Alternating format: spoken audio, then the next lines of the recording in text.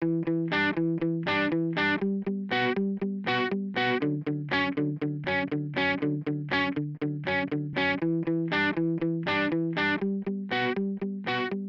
and welcome to the 6th episode of Coronavirus the Truth, a new podcast that focuses on the facts surrounding COVID-19. I'm Jeremy Corr, host of the popular New Books in Medicine podcast and CEO of Executive Podcast Solutions. With me is Dr. Robert Pearl. For 18 years, Robert led the Permanente Medical Group, the nation's largest physician group. He's a healthcare contributor at Forbes.com, a best-selling author, and a professor at both the Stanford University School of Medicine and Business. Together, we also host the hit Fixing Healthcare podcast.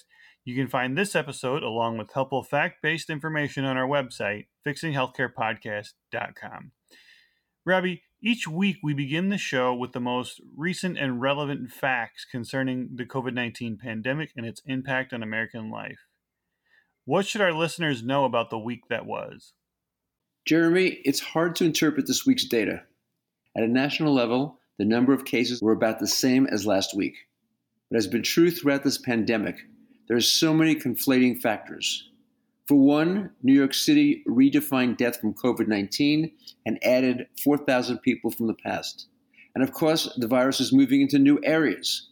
But overall, in places like California, Washington State, and New York that experienced the infection relatively early and took action, the death rate seems to have flattened. Listeners should not pay much attention to the daily reported numbers on incidence. As the number of testing kits slowly rises and the criteria for testing loosens, the numbers will continue to rise faster than the actual spread. When we finally do antibody testing, we're going to find a huge number of people who simply didn't get tested for an active infection, either because their symptoms were so mild, or they just stayed home, never called their doctors, and never came to the ER or hospital. Robbie, are we any closer to understanding the coronavirus than we were a month ago? Absolutely, and that's great news. This week, 2 pieces of data were released which tell us a lot, and I believe shift our understanding of the problems, the challenges, and the opportunities. Let me tell you about each. The first came from Stanford University. Researchers recruited volunteers over the internet to be tested for antibodies. They did it in 3 different geographies in the Bay Area. To their credit, the research protocol designers made sure the number of participants in each geographic area was proportional to the population. On the other hand, the participants were not necessarily representative of the overall population, since the recruitment tool was the internet. The data indicates that there were more women than men, and proportionally more white participants than Latino or Asian. In total, they tested 3,300 people and identified that between 2.5% and 4.2% of Santa Clara County residents had antibodies to this new coronavirus in their blood. The county previously reported only 1,000 cases based on nasal swab viral testing. When you multiply 2.5% to 4.2% times the actual population in Santa Clara County, it indicates that the real number of people who've been infected was between 48,000 and 81,000, or 35 to 50 times higher than had been previously reported. Most importantly, when you then apply that prevalence to create a new denominator and compare it to the number of deaths from the virus, you get a lethality of less than 0.2%, or barely more than the annual flu. Assuming these findings hold as the study numbers increase, the results will radically shift our understanding of the virus and alter our thinking on the best way to approach the problem. In a similar study reported in the New England Journal of Medicine, 215 women who came to a New York City hospital to deliver a baby were tested for antibodies. Of these, 15% tested positive for COVID-19. And because the test is believed to miss something around another 1/3, the actual number could be 20%, or somewhere between 2.7 million and 3.6 million New York City residents who have already had COVID-19. that would be well on the way to herd immunity. Like the Stanford study, there remains huge questions about sampling, since we don't know if the incidence of COVID-19 is similar in women of childbearing age to the rest of the population, higher or lower. However, it should help diminish fear as social distancing is slowly eased, and we've seen similar numbers coming from other countries, particularly Germany, that has seen a much higher incidence of people having had the virus based upon antibody testing, and once again, as a consequence, a much lower mortality than people have feared up to this point. This week, there was a huge conversation about the drug remdesivir. Can you tell listeners about it and what is the likelihood it would be efficacious? Jeremy, Thursday night, a video was released of doctors at the University of Chicago talking about the remarkable results they have had using this antiviral drug. The stock price of Gilead, the company that manufactures the drug, soared as a consequence. If the encouraging results hold, that would be great, and I'm rooting that they do. However, this study has a huge number of major caveats and red flags. The first was the study design. Why did Gilead design the study as one that could only yield what we call anecdotal outcome? And why did the University of Chicago, a highly respected academic institution, agree to administer the drug as part of an anecdotal study rather than a double-blind, scientifically controlled one? Now, the usual reason researchers do anecdotal studies is that a treatment is clearly so efficacious that not providing it to everyone would be ethically worrisome. In this case, that couldn't be the reason. Remdesivir was originally developed to treat hepatitis and then applied to Ebola. When subject to double-blind testing, it failed in both cases. And although it was a possible treatment for people with life-threatening illness from COVID-19, there was no scientific proof.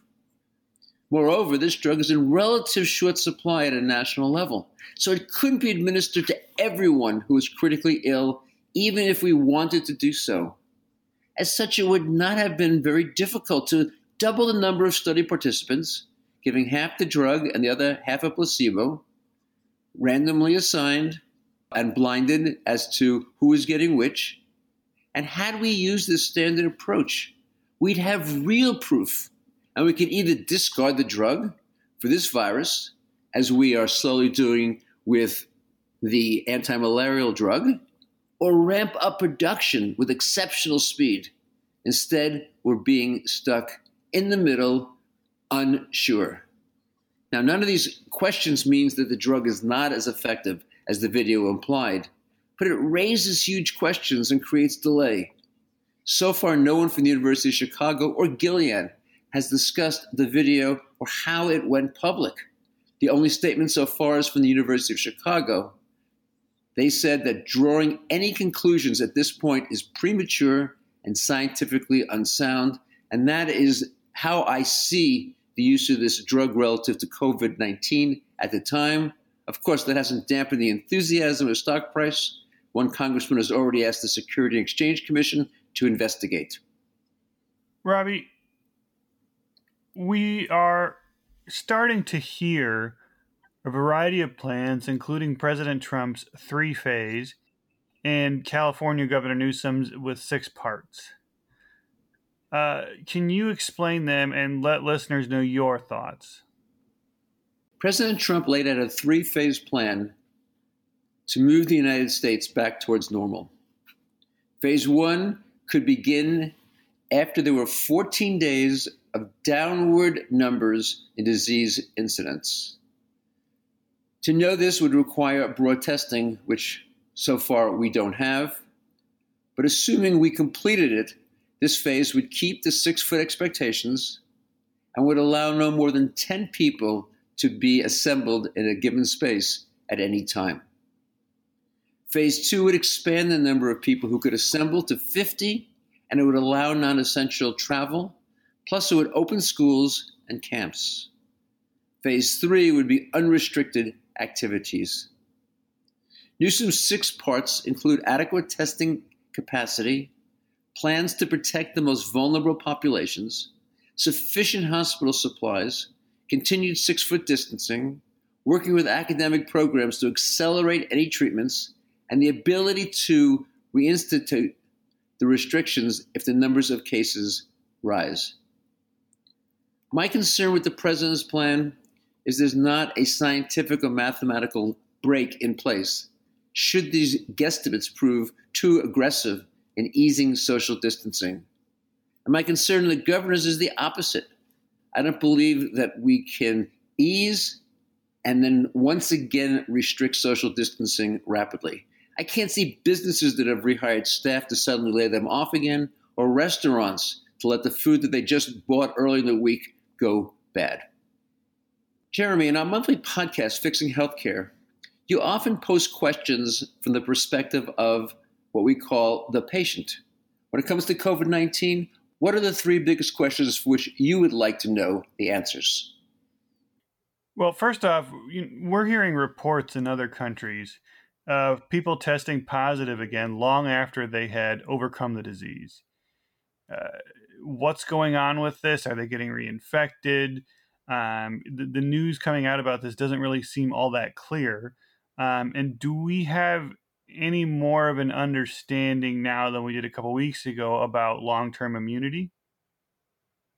Next would be numerous meat packing plants around Iowa and the Midwest and in the country have been hit with coronavirus, many of them closing. Grocery stores are still pretty sparse on some of the food and items. How concerned about the supply chain are you? And how concerned should we be about the supply chain? My final question would be, how would you judge the media's coverage of coronavirus to this point? Do you think it has been fair or too much fear-mongering and sensationalism? I love your questions, Jeremy, and I believe they are ones on the minds of people across this nation. When it comes to testing, we're still in the early phases of developing consistently accurate tests. We know that 30% of people who get tested with active disease who have it still test negative. And the immunological testing, the serologic testing to determine who's had the virus in the past is only first becoming rapidly available. The best thinking is that individuals who had COVID-19 will have antibodies and will be immune. What's not clear is for how long this will be the case. When people seem to be, I'll say in quotes, reinfected, I think that what we're seeing is individuals who were infected but had a negative test, or continued to be infected and had a negative test. And so it appears when they have a positive test that they've developed the disease for the second time. Instead, I think it's more a question of testing difficulties than actual reinfection. We are seeing the workers who put together the food that we eat coming down with this virus and not being able to go and prepare it in advance for us. And as you pointed out, meatpacking was identified this week as a particular area of concern. Having said that, the United States is a major exporter of food. And second of all, what we've seen is hoarding behavior. People buying more than they're likely to need over the next several days or weeks. And so a lot of the supply is moving from the stores to our freezers. We saw this with toilet paper early in the process. We're continuing to see this with various cleansing wipes. So I am concerned, as I am about everything with the coronavirus, but I am not overly concerned that our nation is going to run out of food. I think we're actually going to see and this is based upon the experts in the agricultural field, an excess of food at some time soon in the future as individuals stop hoarding the food that is available, the supplies that are available, and manufacturers have ramped up the production. Relative to the media, I give it a fairly good grade. I think the reporting has been overall very accurate. I think the one area that I would criticize the reporting is a failure for people to understand that the disease itself, once it's in the population and once it has not been contained, will spread, and that the numbers that we're seeing don't justify headlines that make it sound as though the pandemic has gotten out of control. Instead, what we're seeing in the numbers, and I mentioned at the beginning of the podcast, is that the people being infected is consistent with the exponential viral nature of the disease. We're seeing the positive impact of social distancing, and the deaths that are being reported rather than being unexpected are what you see with every virus, whether it's COVID-19 or simply the flu. Robbie, another thing we've seen in the news a lot the past week has been protests on people who are upset about their rights being restricted, about having to close their businesses, lose their livelihoods, lost jobs, things like that. I mean, America values liberty, values freedom, yet we're in a very precarious situations where a lot of freedoms we're super used to have been restricted. I mean, the government is literally telling people that losing their jobs and losing their livelihoods is what's best for them. And people are not happy about it. What are your thoughts on that? I divide the, as you call them, protests into two categories. The first are people whose economic viability is compromised, whose businesses that they've worked hard to create may disappear forever.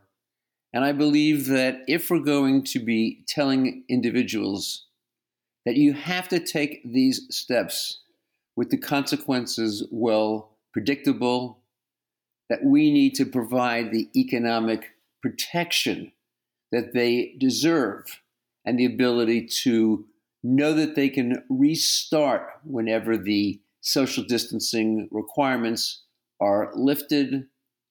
And we've not seen that. Congress did pass the $2.2 trillion bill, and we can expect that this week there'll be an additional loan program developed and hopefully enacted. But I don't think we've taken enough steps to address the reality that if you take a small business and you force it to close, but it continues to have to pay rent and it wants to retain its people, or if it doesn't retain its people, the consequences for those individuals who are likely to find themselves without a job, we have not done what we need to do. When we put that restriction on people, we need to be able to assure them that we'll be just as aggressive in being able to restore them to the viability, to the livelihood that they had in the past. So I'm very sympathetic, particularly to the small businesses and to the employees who find themselves unemployed and can't be sure what's going to happen once we slowly return back to a more normal type of social and business interaction. I'm less sympathetic to those individuals who are just concerned about the constriction in their lives that this is causing, but who are not experiencing the type of financial harm that their counterparts in small business are. This is, I believe, the equivalent of a war, and there's a sacrifice to be made.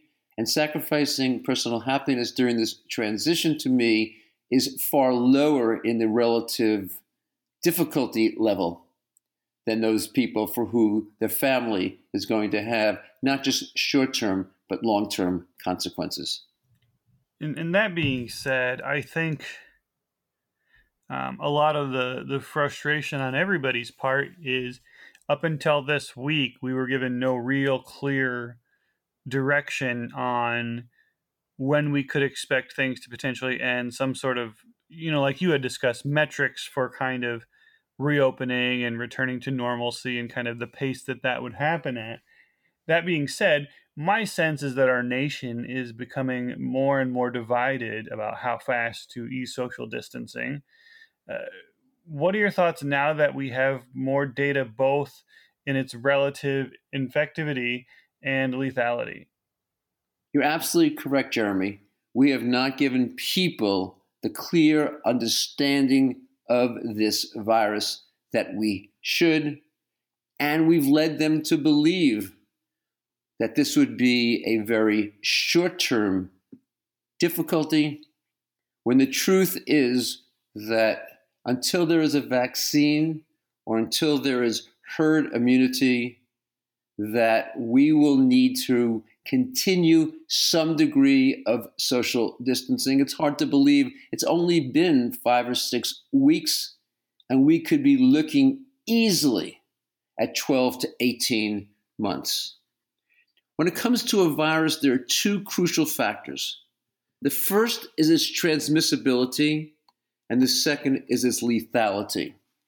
The transmissibility is often referred to as its R0. How many people under normal social interactions will catch the virus from one person? For some illnesses like measles, the number is 12 to 18. For others like the flu, it's between 1 and 2. We've discussed this concept on our podcast before. The other factor is virulence. What percent of people who become infected will die from the virus? Here it can range from Ebola at over 50% to the flu at 0.1%, or about 1 in 1,000 people. The initial assumption about this coronavirus, based on very limited testing, was the transmissibility was low, but the mortality was relatively high. Both seem inaccurate. The reason for the faulty conclusion is that so many people have had very mild to asymptomatic cases that went unrecognized. As a result, it appeared that few people caught it, but those who did frequently died. Neither conclusion is accurate. Based on the Stanford and New York City studies, the transmissibility may be very high, but the mortality not much more than the flu. The approach to controlling the virus then becomes very different than what many Americans believe. The big risk is the spike in the number of cases, not because of how sick it will make people. That was the issue with MERS and SARS, because of how fast the number of cases will grow in any given week. And without social distancing, there will be overwhelming of our ICUs and supply of ventilators. For perspective, in the United States, about 30 million people each year come down with the flu and 40 to 50,000 people die. If a reasonable percentage of the population already has antibodies, the mortality from COVID-19 would be about the same as the flu, at least based on the Stanford data. In contrast, because this is a completely new virus that none of us have experienced in the past, the total number of people likely to be infected will be much higher. We've thought in the past that the high death rates would reflect the fact that we've not seen this virus and it would be very lethal. Instead, what's happening is that because we've not seen the virus, the number of people likely to become infected will be so much higher. If, let's say, 100 or 200 million Americans get the virus, even though it's no more virulent than the flu, then we'd have 100,000 or 200,000 people dying, simply proportional to the population of people infected, not because the virus itself was so fatal. Of course, one of the key questions is who gets sick? And what we've seen is a disproportionate mortality in patients who are older, particularly those in nursing homes. As such, it's too simplistic to assume that there's a single mortality rate. It must be based on the population of individuals who become infected, elderly far higher than children, people with chronic disease, particularly diabetes, far greater than those who are in excellent health. Putting the pieces together, reducing transmission to avoid swamping our hospitals will involve some degree of social distancing until there is a vaccine. Reducing mortality will be based on protecting the part of the population that is most vulnerable. Diminishing the mortality through social distancing requires that we are prepared to do so for at least a year to 18 months. I think Americans are slowly recognizing these realities and the very difficult and hard decisions that must be made. Robbie, we're now firmly into this pandemic. What has surprised you the most? Jeremy, I've been shocked at how poorly our doctors and nurses have been treated. Asking these professionals to care for patients with a potentially lethal disease is asking a lot. Making them do it without the best protection is irresponsible. Putting a soldier in harm's way without a gun and Kevlar vest would be a national scandal. But that is what we've asked our frontline clinicians to do. We should have mobilized every manufacturer and mandated they produce the mask, gowns, and gloves doctors and nurses need, as well as the ventilators patients may require. The only word I can think of for what has happened is pathetic. Second, I've been surprised by how hard it's been to get people to understand the facts. Some of the facts, like the difference between testing for virus and antibodies, are technical and need repeat explanations. Testing for virus, you do when you suspect an active infection, and its purpose is to have the individual self-isolate if they are positive to prevent the spread to others. In contrast, antibody testing tells us who's had the virus and whose body has produced antibodies in response. As we've said, although scientists aren't 100% sure, most likely they'll be protective against further infection. This information theoretically could be used to figure out which individuals can return to work.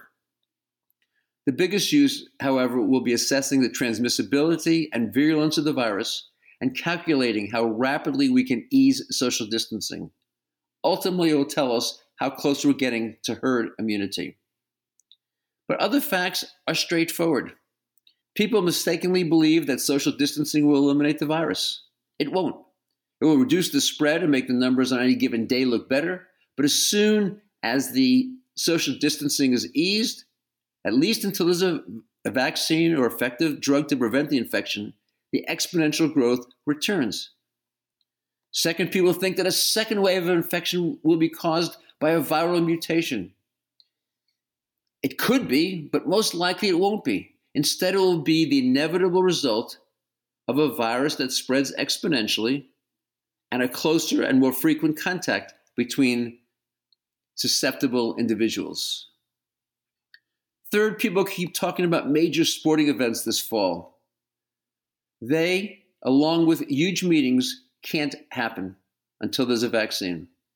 If not, the rate of spread will be unmanageable. In a tightly packed arena, one person can infect 50 to 100 individuals. This is exactly what happened earlier in the pandemic at a conference in Boston. Of course, with aggressive testing of players and the isolation of players from the rest of society, the NBA playoffs, Major League season, college football rivalries could theoretically be played without anyone in the stands. I'm doubtful that the players will go along with this degree of tight restriction. The final thing that surprised me actually has been positive: the resilience of people. We've asked our nation to stay inside and avoid close contact. We've required small business owners and students to abandon their livelihoods and education. Hundreds of millions of people have reached the breaking point, and yet so far, there's been minimal protest or disruption. Despite our differences, our nation has come together for the betterment of all. As a reminder to listeners, this episode is available on our website, fixinghealthcarepodcast.com, and on all podcasting platforms, including Apple Podcasts and Spotify. If you like the show, please rate it 5 stars and share it with your friends and family. To submit a question or comment to the host, please visit the contact page on our website or send us a message on Twitter, LinkedIn, or Facebook. Thank you for listening to Coronavirus the Truth with Dr. Robert Pearl and Jeremy Corr. Have a good day.